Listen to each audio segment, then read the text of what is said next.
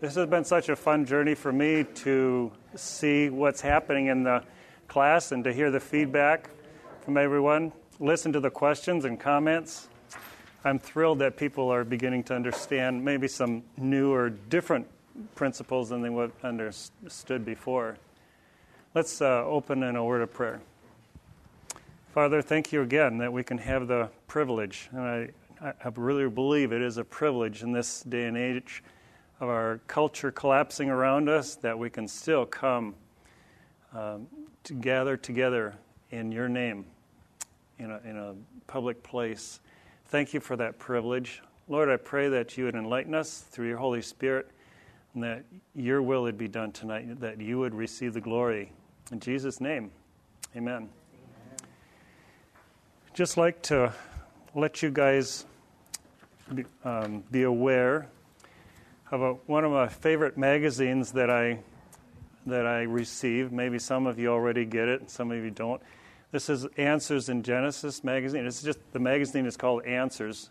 It has nothing to do with election necessarily, but it has to do with creation from a biblical concept, or science from a creation standpoint of view.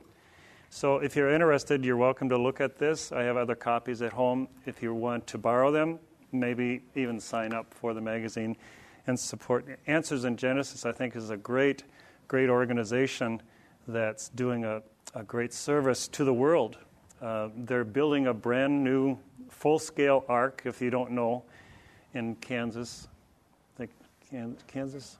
Yeah. Kentucky, thank you. Yes, Kentucky. And in the outlook or the projection for the people that did the surveys project that over 1 million people will be coming to this ark a year. So I think it's a great way to share the gospel if you understand that from a creation standpoint. Moving on, last time we met, we talked about, does God have a free will? Bottom line, just because God always exercises his will according to his nature does not mean that he does not have free will. Humans, on the other hand, have a will that is in bondage to sin, and one that is limited by the omnipotent hand of God. Well, tonight we're going to continue learning more about our wills and what the scriptures have to say about it, what the concepts are. I'm just going to read through some of these slides, and you're welcome to follow along. Part 2, for the will to be free, it must act from a position of neutrality with no bias. People who believe in the free will concept in churches today really hang on to the free will as their standard, their foundation of how God operates. We are free to use our will to choose God or not choose God. And so that's why I'm going a little bit more in depth about this subject. Problems. If the will is neutral, then we make choices for no reason. Think about that. If it's really, really neutral, then there's no reason to make a choice because it's neutral. There's no circumstances, good or bad. They're spontaneous, no moral significance. They cannot be judged good or bad. But God is concerned with our motives. How can a choice be made if there's no bias, prior inclination, bent, or motivation? Joseph, in Genesis 50:20, he meant it evil against me, but God meant it for good. What is true of our wills? The mind chooses what it desires. Therefore, man's will is the ability to make choices according to his desires. Self-determinism, we are free to choose what we want. Okay, pretty self-explanatory. External determinism, we are forced to do things by external forces. So all these things influence our wills. Man is a slave to sin and will make choices based on his sin nature and its desires. Ephesians 2:1-3, and you were dead in your trespasses and sins. Man's responsibility regarding wills. Although fallen, man is yet a responsible free agent. We discussed this definition a while back. He still has reason, conscience, and can recognize moral distinctions and choose or reject as he may so decide. He is not able to understand, seek, or do spiritual things which lead to salvation. We've gone through a lot of scriptures that verify that concept or that fact. In a courtroom, a man will be asked if he committed the crime. He may answer yes and then say, "But you don't understand, I didn't have a choice." You can imagine, right? Or maybe you felt that way yourself. But you did. A choice was made. Whether you made the choice or not, you made a choice. To not to decide is to decide. All choices are made dependent on external and internal influences. That never excuses us from being responsible. External and internal influences are always present when a choice is made. In fact, it is the only way a choice can be made. If you say the only way I can be responsible is to not be influenced by anything, that will never happen. Our independence and bent on free will comes from the garden. It was there that the seed for a desire to be totally free took root. Problems with free will.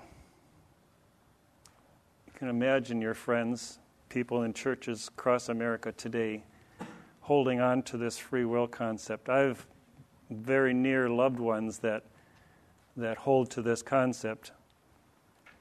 God is unloving. Free will makes God an observer. In a world with no ultimate purpose and where people are victims of their circumstances. If the person really does have a free will to choose whatever they want to, then God's only observing what that person is choosing.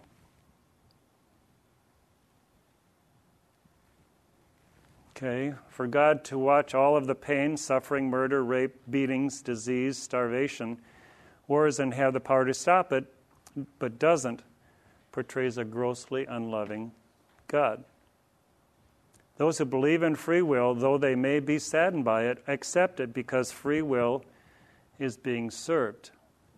So there's a contradiction, I think, in people's minds. And if you were to really push the issue with them, they would have to come up against a wall if you were to make observations like this. And that's the tough part where it brings contention with those that believe in the free will concept. God values free will more than people's lives. What? Really? This is a problem with free will, but that's what people might think. When you actually think it through.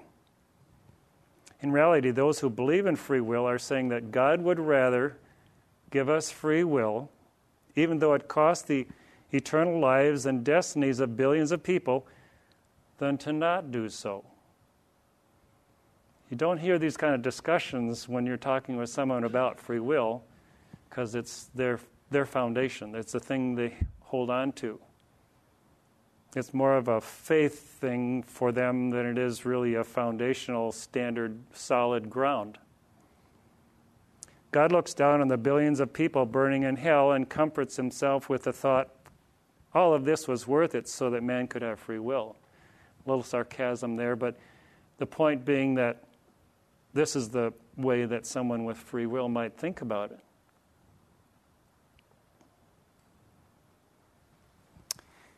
You cannot pray for the unsaved. Really? Think about that. If someone really has a free will, and you believe they did, then could you pray for me to be saved if I really had only a free will to exercise in order to get to know God? That would be interfering with my free will. So then, can you really pray for the unsaved? No. Not according to this. not according to the free will mantra. It would therefore not only be wrong to pray for the unsaved, but futile as well. For that would mean we are asking God to intervene and violate a person's free will. And any influence whatsoever would be wrong in the free will concept. Most people haven't thought of this side of the free will thing before, so that's why we're running through this stuff, so you can think it through for yourselves. Heaven will limit freedom, other problems with free will, and therefore be a miserable place. Again, a sarcastic way of saying it, there will be no choice to sin in heaven. How sad. What will we do? Turn into robots? Totally a sarcastic way of looking at it, but the point comes across. If free will only is exercised, then what will heaven be like? Other problems with free will. God is not fair. You hear that a lot with excuses for election, that certainly God could elect, not elect some and elect others. God's not fair. Why would he do that? The cry of free will is that belief in election makes God unfair. However, it is inconsistent for those who believe in free will to say it is fair when God puts people in terrible situations here on earth, but he can't do it in eternity. So if God chooses to have someone not go to heaven, that's his choice, or to struggle here on earth, that's his choice, that's okay, but he can't send people to hell. It's inconsistent. John 9, 1-3, as he passed by, he saw a man blind from birth, and his disciples asked him, Rabbi, who sinned, this man or his parents, that he would be born blind? Jesus answered, it was neither that this man sinned nor his parents, but it was so that the works of God might be displayed in him. So it's God doing the work, the showing. Other problems. God's omniscience and foreknowledge. Most free wills hold to God's omniscience and foreknowledge. God knew that you were going to accept him as your Savior, so he just then chose you. Well, what they overlook, however, is that what that means is that the future is locked and there is no free will.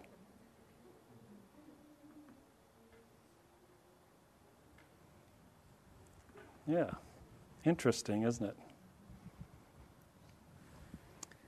I remember thinking about justifying election or salvation with foreknowledge as a teenager. Oh, that's it. That's the answer. I got it figured out. And then I learned later on that doesn't work for these kind of issues. If the will is truly free, then man is not responsible for his decisions. His decisions will be random. If random, then no inclination. No inclination, no deliberation. You end up with the same criticism as those who believe in election. How can man be responsible? So the circle goes right back to putting it into man's court. Man is responsible because his decisions are based on his inclinations, which are tied to his nature. Old sin nature or new divine nature. Whichever God has given. Whichever you are. Next one is powerful to me. One person responds to the gospel and his neighbor does not. I remember sharing with neighbors, across the yard. That is a question that needs to be answered. Why did you respond and your neighbor, friend, relative does not? If the answer is found in you, then you have produced self-righteousness. Well, I gave the right words. I had the right attitude that day, or, look at me, I led this person to Christ. No, you didn't. God chose that person from before the beginning of time, and he used you as a tool, probably among many other people along the way, to lead that person ultimately to Christ.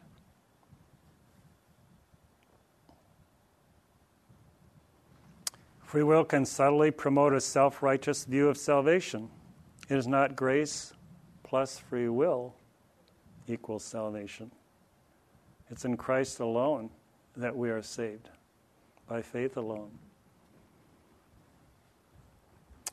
We see the point that where people think about free will, it's a stumbling block that they don't even realize all the stumbling blocks that are there. I thought it was important to go over this so that you might have another perspective, another dimension of where someone thinking and believing in free will might be coming from. If you want to challenge someone sometime and they said, oh no, we live in a, God's given us all a free will, just ask them politely if they then can pray for someone who is not saved, if they really have a free will. Let them think about that. As we found tonight, no, you really can't, according to that definition. But they would not probably want to admit that. So that's the stumbling blocks of the portion of the free will which the Arminians, or a lot of people, hold to. That's the other side of election. That's where this is coming from. The eternal destiny of man depends on the faithfulness and persuasion of another believer. This is a really big one to me. Problems with free will. It is a frightening thought that my salvation is dependent on the knowledge and spirituality of another person. I shared this before, but I'm going to share it again. I used to struggle internally about how can I better communicate the gospel to a person so that they might come to know Christ. I just have such a burning desire inside to share the gospel and see people come to Christ. Quite often in a public place, I would imagine people either they're saved or they're unsaved. In my mind, sometimes I think about that, and yet when I started to realize that this is not up to me to bring them to Christ, it's like a whole new burden was lifted. The sky was open, the lights were on, and it's like, wow, I can just share my faith according to the witness that God has given me, and let the Holy Spirit do what He wants to do. Norm, you had a question, comment? Yeah, I had that exact experience. I have, he's died now, but he was really a good Christian man, and he loved to share the gospel with people. But he was very Arminian in his views. But he lamented to me and told me about this person he had been sharing the gospel with, and this person wouldn't respond, and it troubled him so much. And he said, I've written him letters, I've tried to explain it every way I can, but there's something wrong in what I'm doing that he doesn't respond. He took the responsibility on himself. I totally get that. He was at fault. Yep. I totally get that. When I was a brand new Christian in 1971, we went to this little Pentecostal church.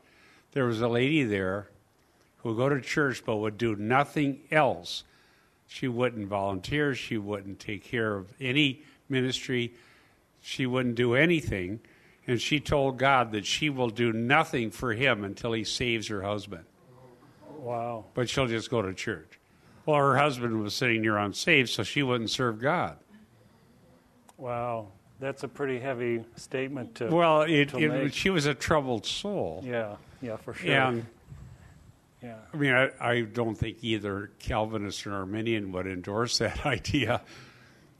But we need to realize that we can share the gospel, and that's what God's going to use.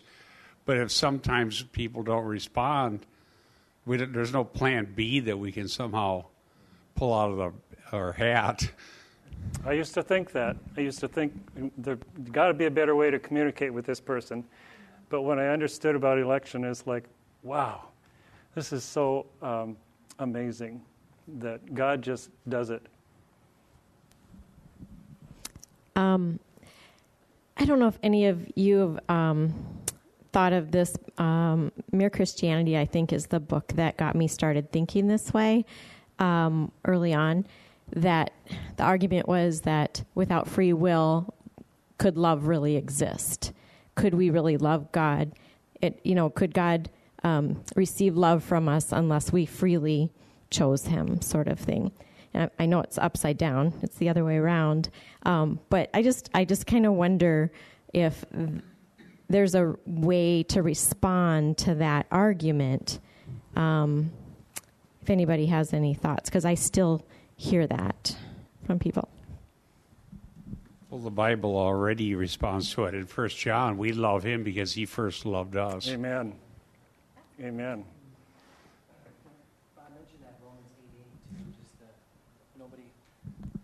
In the flesh we can do nothing pleasing to God because we're in bondage, and that's the problem with free will, is if it's in bondage to always act towards its inclination or disposition, and the disposition is in bondage to love sin, then you always hate the things of God, and therefore, as Romans 8:8 says, you can do nothing pleasing to him.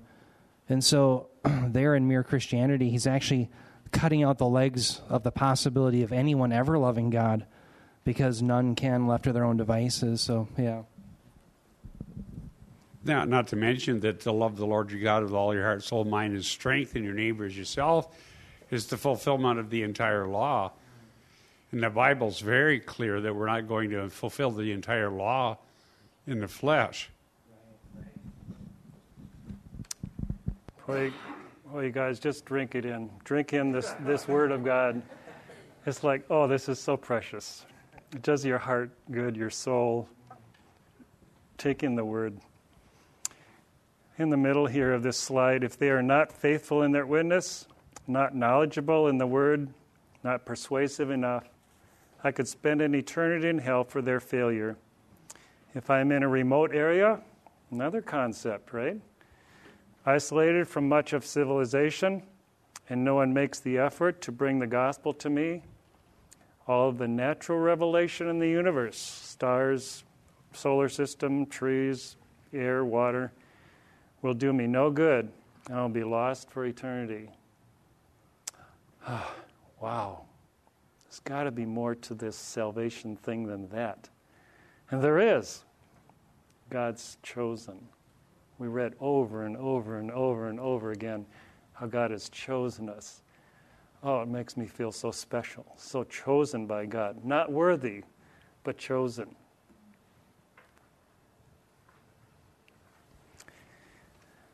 Not too long ago, I did this session with another group of guys, and one of the fellows asked about, he believed in the concept of Arminianism and free will, and so he was looking to get out of God doing all the choosing.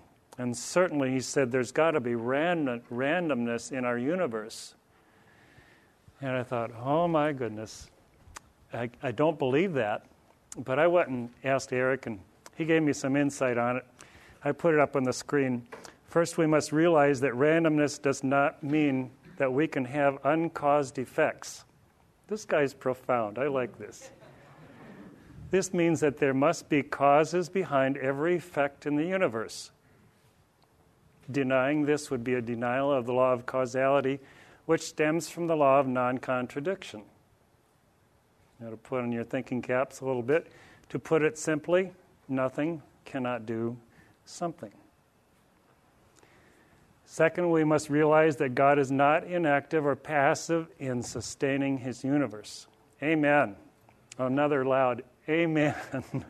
He is not passive. Paul writes in Colossians 1:16, 17, for by him all things were created, both in the heavens and on earth, visible and invisible, whether thrones or dominions or rulers or authorities. All things have been created through him and for him. He is before all things, and, I love this, in him all things hold together. Done amateur scientists reading about physics of the universe, and scientists still cannot determine what holds that atom from exploding by itself. But we know from this verse that God holds all things together. Does that sound like randomness to you? It doesn't to me. God is very, very detailed. Again, we talked earlier about God's sovereignty and his sovereignty, that there's not a molecule in the world that is not ordained by God. I really believe that. So when I first learned that passage in this reference, we were having an outdoor session at a camp up in the Boundary Waters, and there happened to be a lot of things floating in the air, dust particles, pollen, little feathery kind of things that the naked eye could see. And I'm reading that verse, thinking about that concept and looking up and thinking, all those molecules that I'm seeing coming down out of the sky are designed to fall exactly where God wants them to fall. I mean, can you take it that far? Can you be that detailed about it? I believe you can. I really do. Otherwise, God would not be sovereign.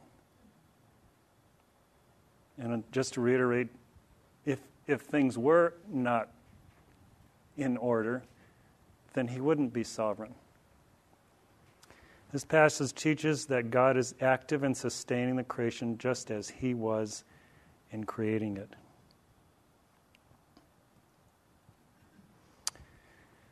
I'm going to go lightly through Romans 9 again. This is a little bit deeper, certainly not exegetical by any means, but with the concept of looking at this scripture as we have in the past, only a little bit more about election and his choosing. So we could spend weeks on chapter 9 probably, but we're going to just spend a few minutes here in comparison. This chapter is not about the election of nations to historical roles. This chapter is about individuals. Let me repeat that. This is not about nations. This is about individuals. Okay? The condition of Israel, verses 1 through 5, Romans 9:1. I am telling the truth in Christ. I am not lying. My conscience bearing me witness in the Holy Spirit that I have great sorrow and unceasing grief in my heart. For I could wish that I myself were accursed, separated from Christ, for the sake of my brethren. This is, we believe, Paul speaking out, crying for the sake of his brethren, my kinsmen, according to the flesh. Paul's desire for Israel. Paul is stricken with grief by Israel's spiritual condition and rejection of the Messiah. 9:4, who are Israelites, to whom belongs the adoption as sons and the glory and the covenants and the giving of the law and the promises, whose are the fathers and from whom is the Christ according to the flesh, who is over all, God blessed forever. Amen. Wow, that's a lot. Who are Israelites, belongs the adoption as sons, and the glory, and the covenants, and the giving of the law and the promises, whose are the fathers, and from whom is the Christ according to the flesh, who is over all. There's a ton of things in there. Israel's privileged position. Israel had it all. It certainly would appear that with it all, their salvation was guaranteed. So the big question is, why isn't all of Israel saved? But I thought all of Israel is going to be saved. That's what Revelation says. But that's a different time. This is talking about the nation of Israel then and now. The answer, individual election. It is not as though the word of God has failed, for they are not all Israel who are descended from Israel. God has not failed. The word of God, in its invitation for all to come for salvation, does not fail when all do not. It may look as though God and His word have failed, but they really haven't. It never was God's promise to save every individual who is physically descended from the nation of Israel. It never was God's promise to save every individual who is physically descended from the nation of Israel. There is another explanation for Israel's rejection. Romans 9:7. Neither are they all children because they are Abraham's descendants, but through Isaac your descendants will be named. Pretty clear. 9:7. They're not all children, in other words, saved, because they're Abraham's descendants. Paul says it doesn't work that way. That is, Romans 9:8, it is not the children of the flesh who are children of God, but the children of the promise are regarded as descendants. For this is a word of promise, at this time I will come, and Sarah shall have a son. 9:10. And not only this, but there was Rebekah also, when she had conceived twins by one man, our father Isaac. For though the twins were not yet born, and had not done anything good or bad, in order that God's purpose according to His choices might stand, not because of works, but because of Him who calls. Election, salvation does not come from one, inheritance, or the future works. Election is not based on what God sees is going to happen in the future. It is based on His calling. I'm going to go a little bit further into the foreknowledge view, because at this juncture, that's, again, what a lot of people think about. I used to think about that before I was more instructed. Certainly, God just knew we were going to be chosen, so He elected us.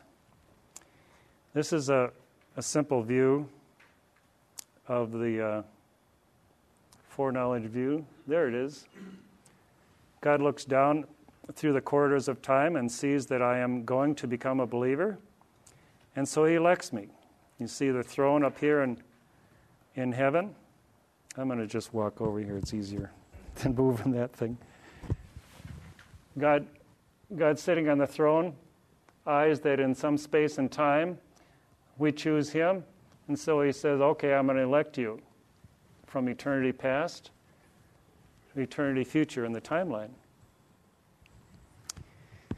But let's look at 10 reasons why this doesn't work. Things you probably haven't thought through very much before, if at all, in the past.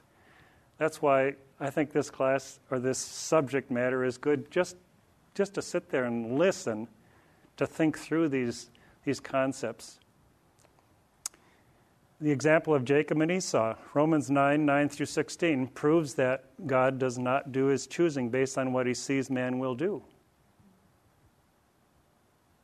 Titus 3:5, He saved us not on the basis of deeds which we have done in righteousness, but according to His mercy by the washing of regeneration and renewing by the Holy Spirit.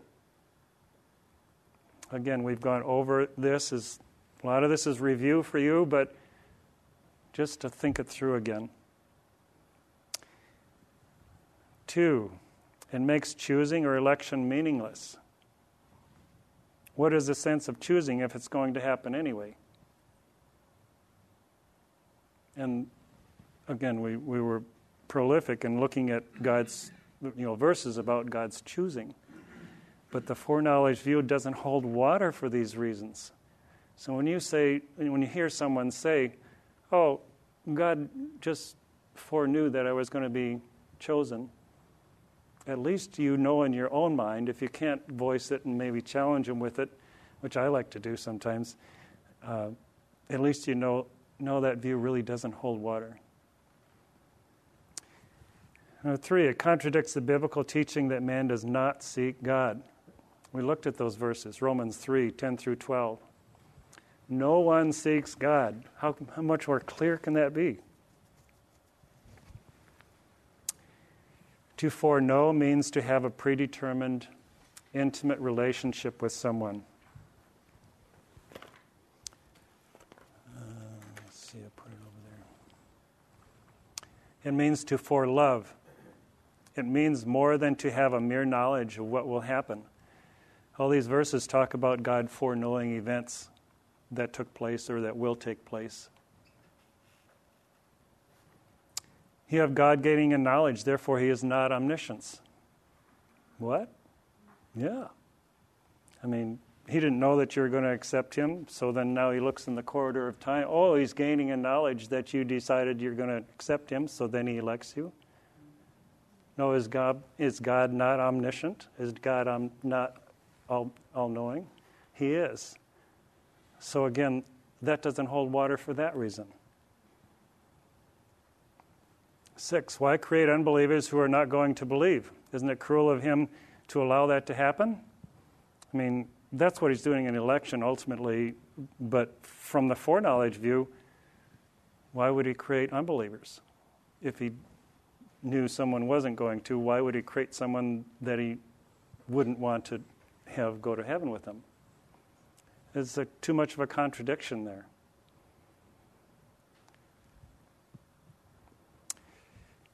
Seven, it contradicts Romans 8:28-29, which declares that God is active in bringing about salvation, not merely being an observer.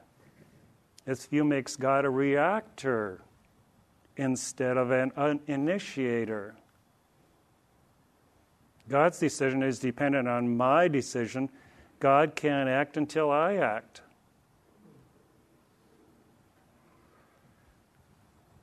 When I first learned about this, it's like, yeah, that makes sense. I hadn't thought about that before. Maybe some of you are thinking along the same lines. Number 8, it doesn't solve anything. The future is still fixed. That is what has brought about open theism.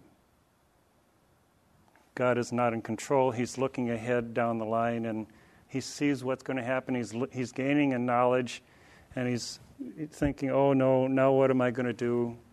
Or with the bad events or with supposedly the good events that you decide to choose him, he can now choose you. It's like, no, there's too many inconsistencies with that concept based on what our scripture says. Number 9, it contradicts Ephesians 2:1, which says that man is dead in his trespasses and sins. Is that what God sees when he looks?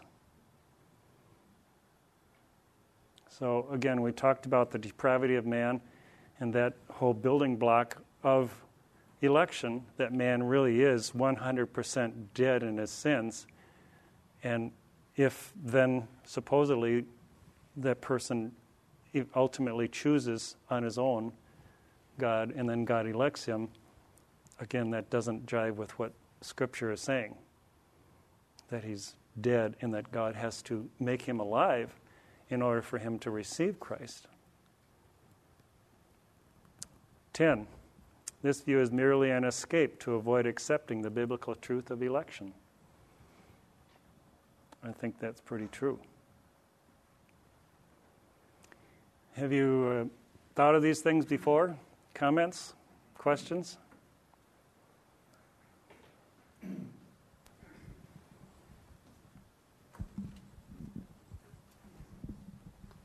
It seems like the thing that troubles people about election is the idea that if election is true, then somehow God is forcing people to do something against their will or something they don't want to do, which is not true at all, because when God works in someone's life, he changes their desires, he changes their want-tos so that they willingly come or if they don't want to, they don't come. But they're not going against their own will. Well said, Norm. Yeah, just perfect. Yeah, really well said.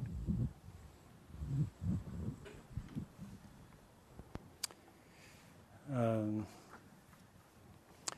think this is the end of our handouts, but I'm going to keep moving ahead. We can move the handouts up for next time.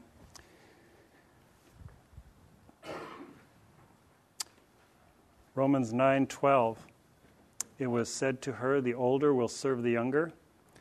Just that as it is written, Jacob I loved, but Esau I hated. Salvation does come from God's sovereign choice. This whole chapter is about election, about God choosing. Example of Jacob and Esau, because God does not love all men equally. What is amazing is that he loves anyone at all. From a perfect God who hates sin, and yet he loves us so much that he came to die for our sins. Makes me want to just weep inside, knowing that God loved us that much. Praise God. Deuteronomy 7:8. The Lord did not set his love on you, nor choose you, because you were more in number than any of the peoples, but because the Lord loved you. Yeah. I'm sorry, I don't mean to drag you down here or slow you down, but I think that Deuteronomy 7:7-8 is a great connection back to that Romans 8:29. For those whom he foreknew, he also predestined. Because as you rightly pointed out earlier in your slides, foreknowledge is tied to this idea of foreloving. And you gave some really good examples. That one was Genesis 4:17, where the term in Hebrew is yadah, where Cain knew his wife. And of course, it's not that he had mental assent as to who she was, but he knew her intimately as a husband and wife do. And in the same way, when we see the foreknowledge, God has foreloved. He's had a relationship, in a sense, beforehand. He's chosen to love his elect. And on that basis, he's predestined. He has chosen their destination based on a relationship that he chose to have before you did anything. And that ties right into it, the Deuteronomy 7:7-8. It ties into the Jacob and Esau. So I'm sorry, I just wanted to make that connection back to Romans 8:29, and I hope that makes sense. So thank you for doing this. Thank you, Eric. Perfect addition to what's going on. Just really quickly, back at this slide, Jeremiah. Let me just read. I've printed out some of the verses here. Let me just read through some of those. Jeremiah 1:5. Before I formed you in the womb, I knew you. It means to forelove. It means more than to have mere knowledge of what will happen. I knew you. Before you were born, I consecrated you. I have appointed you a prophet to the nations. Eric already mentioned Genesis 4:17. Matthew 1:25. But kept her a virgin until she gave birth to a son, and he called his name Jesus. God, these things were all foreknown, all planned beforehand. Amos 3:2. You only have I chosen among all the families of the earth. Therefore I will punish you for all your iniquities. That's a little surprise. But then it says, you only have I chosen among all the families of the earth. Wow. Drink it in. Take in God's love. Take in His word to your heart. Isaiah 49:1. Listen to me, O islands, and pay attention, you peoples from afar. The Lord called me from the womb. For the body of my mother, He named me. From the body of my mother, He named me. He named me. Exodus 33:17. The Lord said to Moses, I will also do this thing of which you have spoken, for you have found favor in my sight, and I have known you by name. Think of several songs in my head going about knowing God knowing us by name. Matthew 7:33. And then I will declare to them, I never knew you. Depart from me who practice lawlessness. So this is the opposite side of the coin, but nonetheless he knew. This is all predetermined. John 10:14-15. I am the good shepherd, and I know my own, and my own know me. Even as the Father knows me, and I know the Father, and I lay down my life for the sheep. Acts 2:23. This man, delivered over by the predetermined plan and foreknowledge of God, you nailed to a cross by the hands of godless men and put him to death. We'll talk more about that verse in context of God's wills, his two wills, in the coming sessions. 2 Timothy 2:19. Nevertheless, the firm foundation of God stands.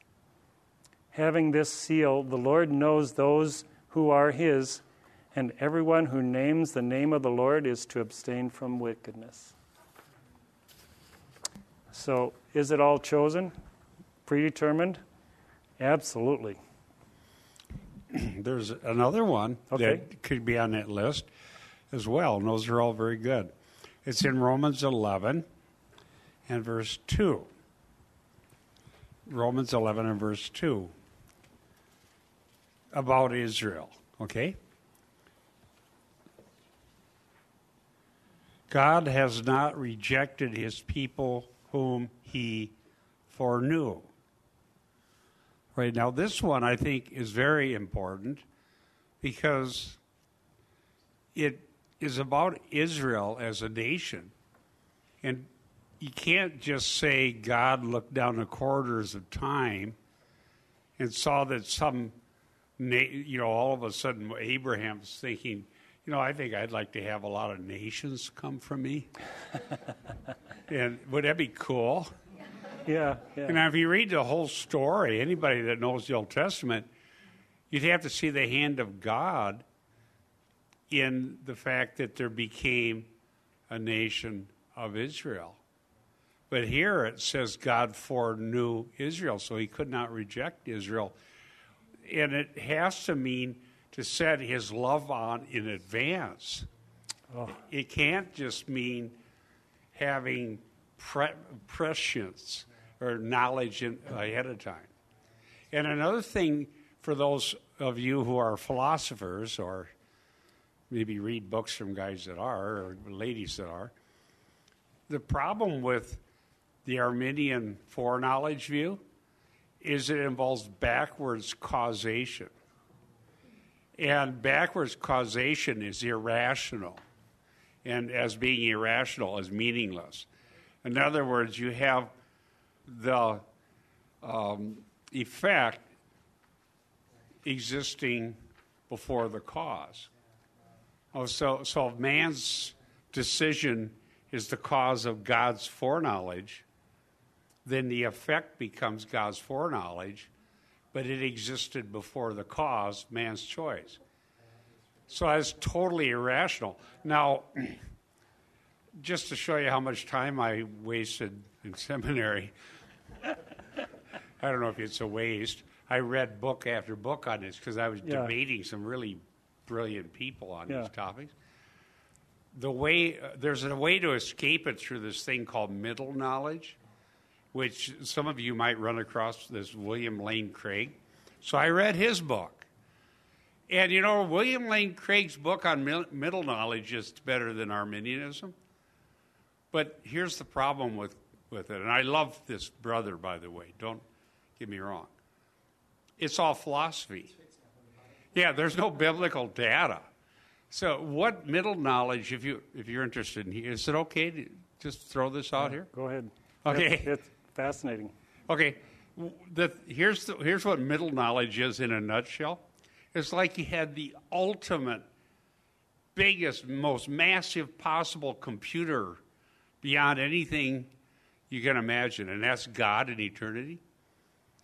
And God runs every possibility that could ever be in every possible scenario that could ever be, and just boom, runs it through this computer.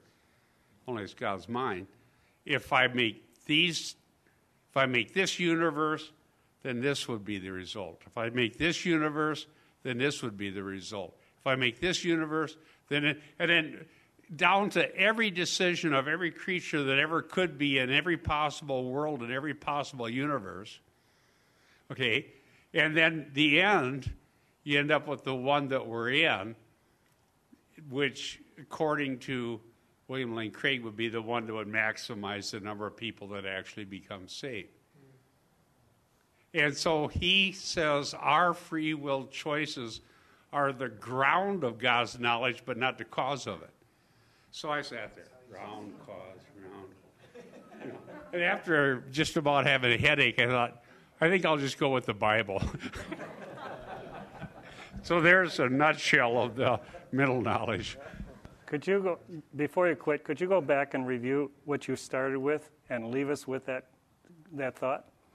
The Okay. passage that you... Yeah, the passage that I was talking about. That you started with? If you want to look at Romans 11:2, God has not rejected his people whom he foreknew. I haven't even found an Arminian that would say in that passage it means God just knew that some nation would show up. Because it would be such a crass ignoring of so much Scripture. So God must have loved Israel before Israel was Israel. Read the passage one more time. Romans 11:2. God has not rejected his people whom he foreknew. Or don't you know what the Scripture says in the passage about Elijah, how he pleads with God against Israel? He's talking about Israel. Amen. Thank you for sharing, Bob. I really appreciate it. Deuteronomy 10:14-15. Behold, to the Lord your God belong heaven and the highest heavens, the earth and all that is in it. Yet on your fathers did the Lord set his affection to love them, and he chose their descendants after them, even you above all peoples, as it is this day. Oh, praise the Lord for verses like this where it's so clear. The Holy Spirit just speaking to our hearts. I know he is to mine, just through the Word.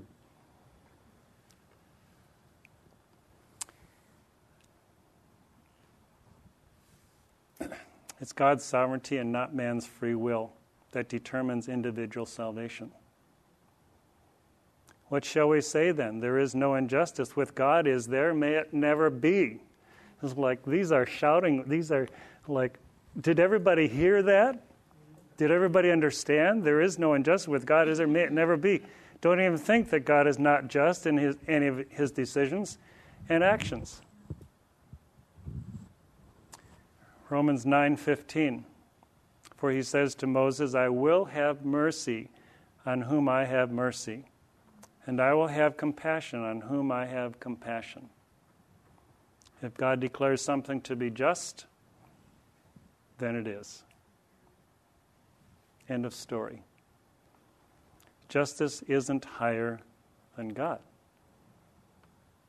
God cannot look to another source for further, better, more accurate, higher authority. He is the end of justice. I'm going to repeat that verse, Romans 9:15. I, God, Jesus, the Holy Spirit, will have mercy on whom I have mercy. And I will have compassion on whom I have compassion. This says the message to me loud and clear. God chooses. He's the one that has mercy or decides to not have mercy. You got a question, please?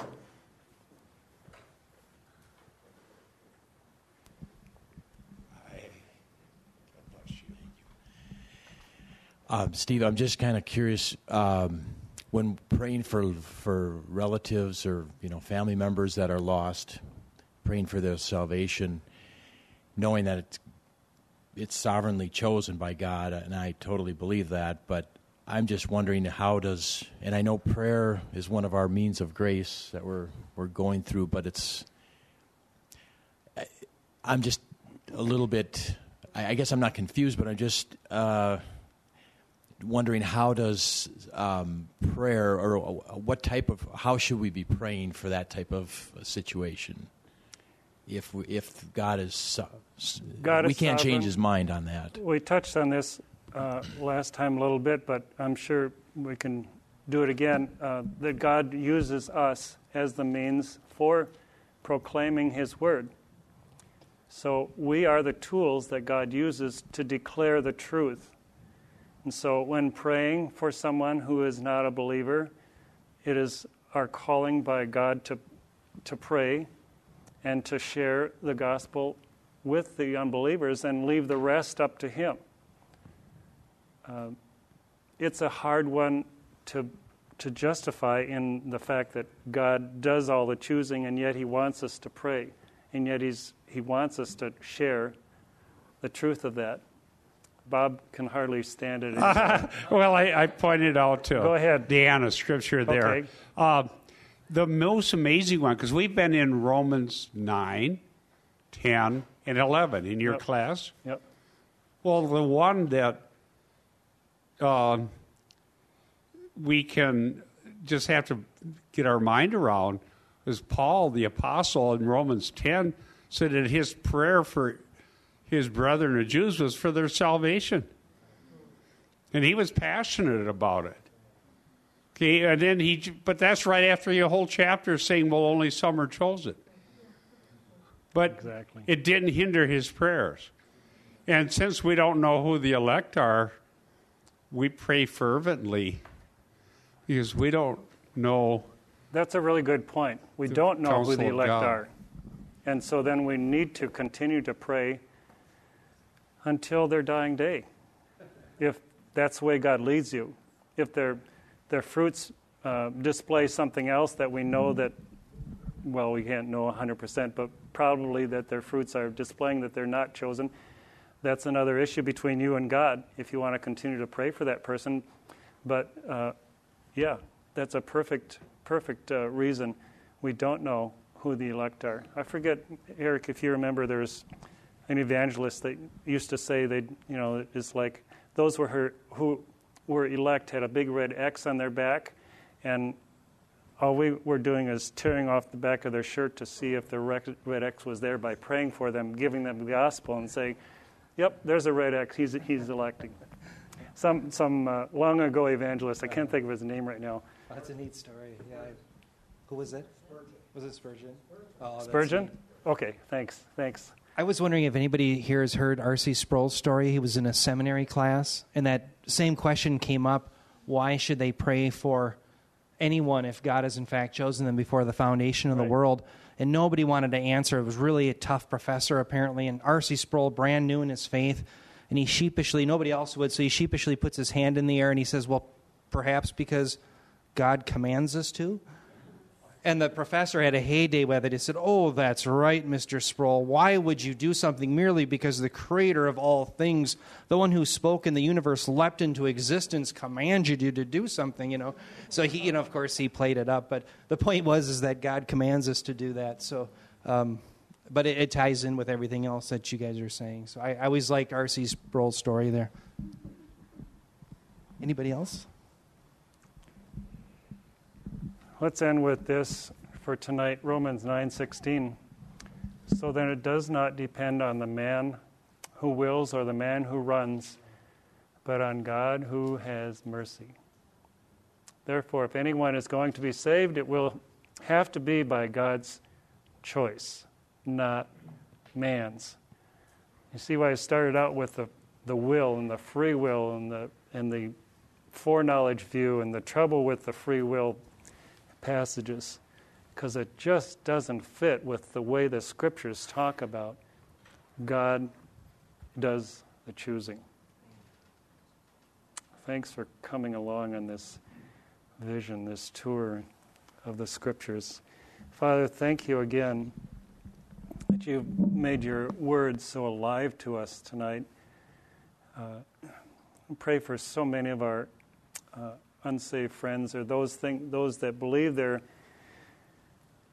chosen by free will, and Lord, maybe they are. Maybe they're saved by election, and they don't know it. They just don't understand it. Thank you for the understanding that you give us through your word and through thinking about it, through talking about it. Lord, I pray that you'd indelibly write these truths on our hearts so that we'll become more like you and get to know your character more, and so that once again, Father, you receive all the glory. In Jesus' name, amen. Thank you. Thanks, Steve. Thank you.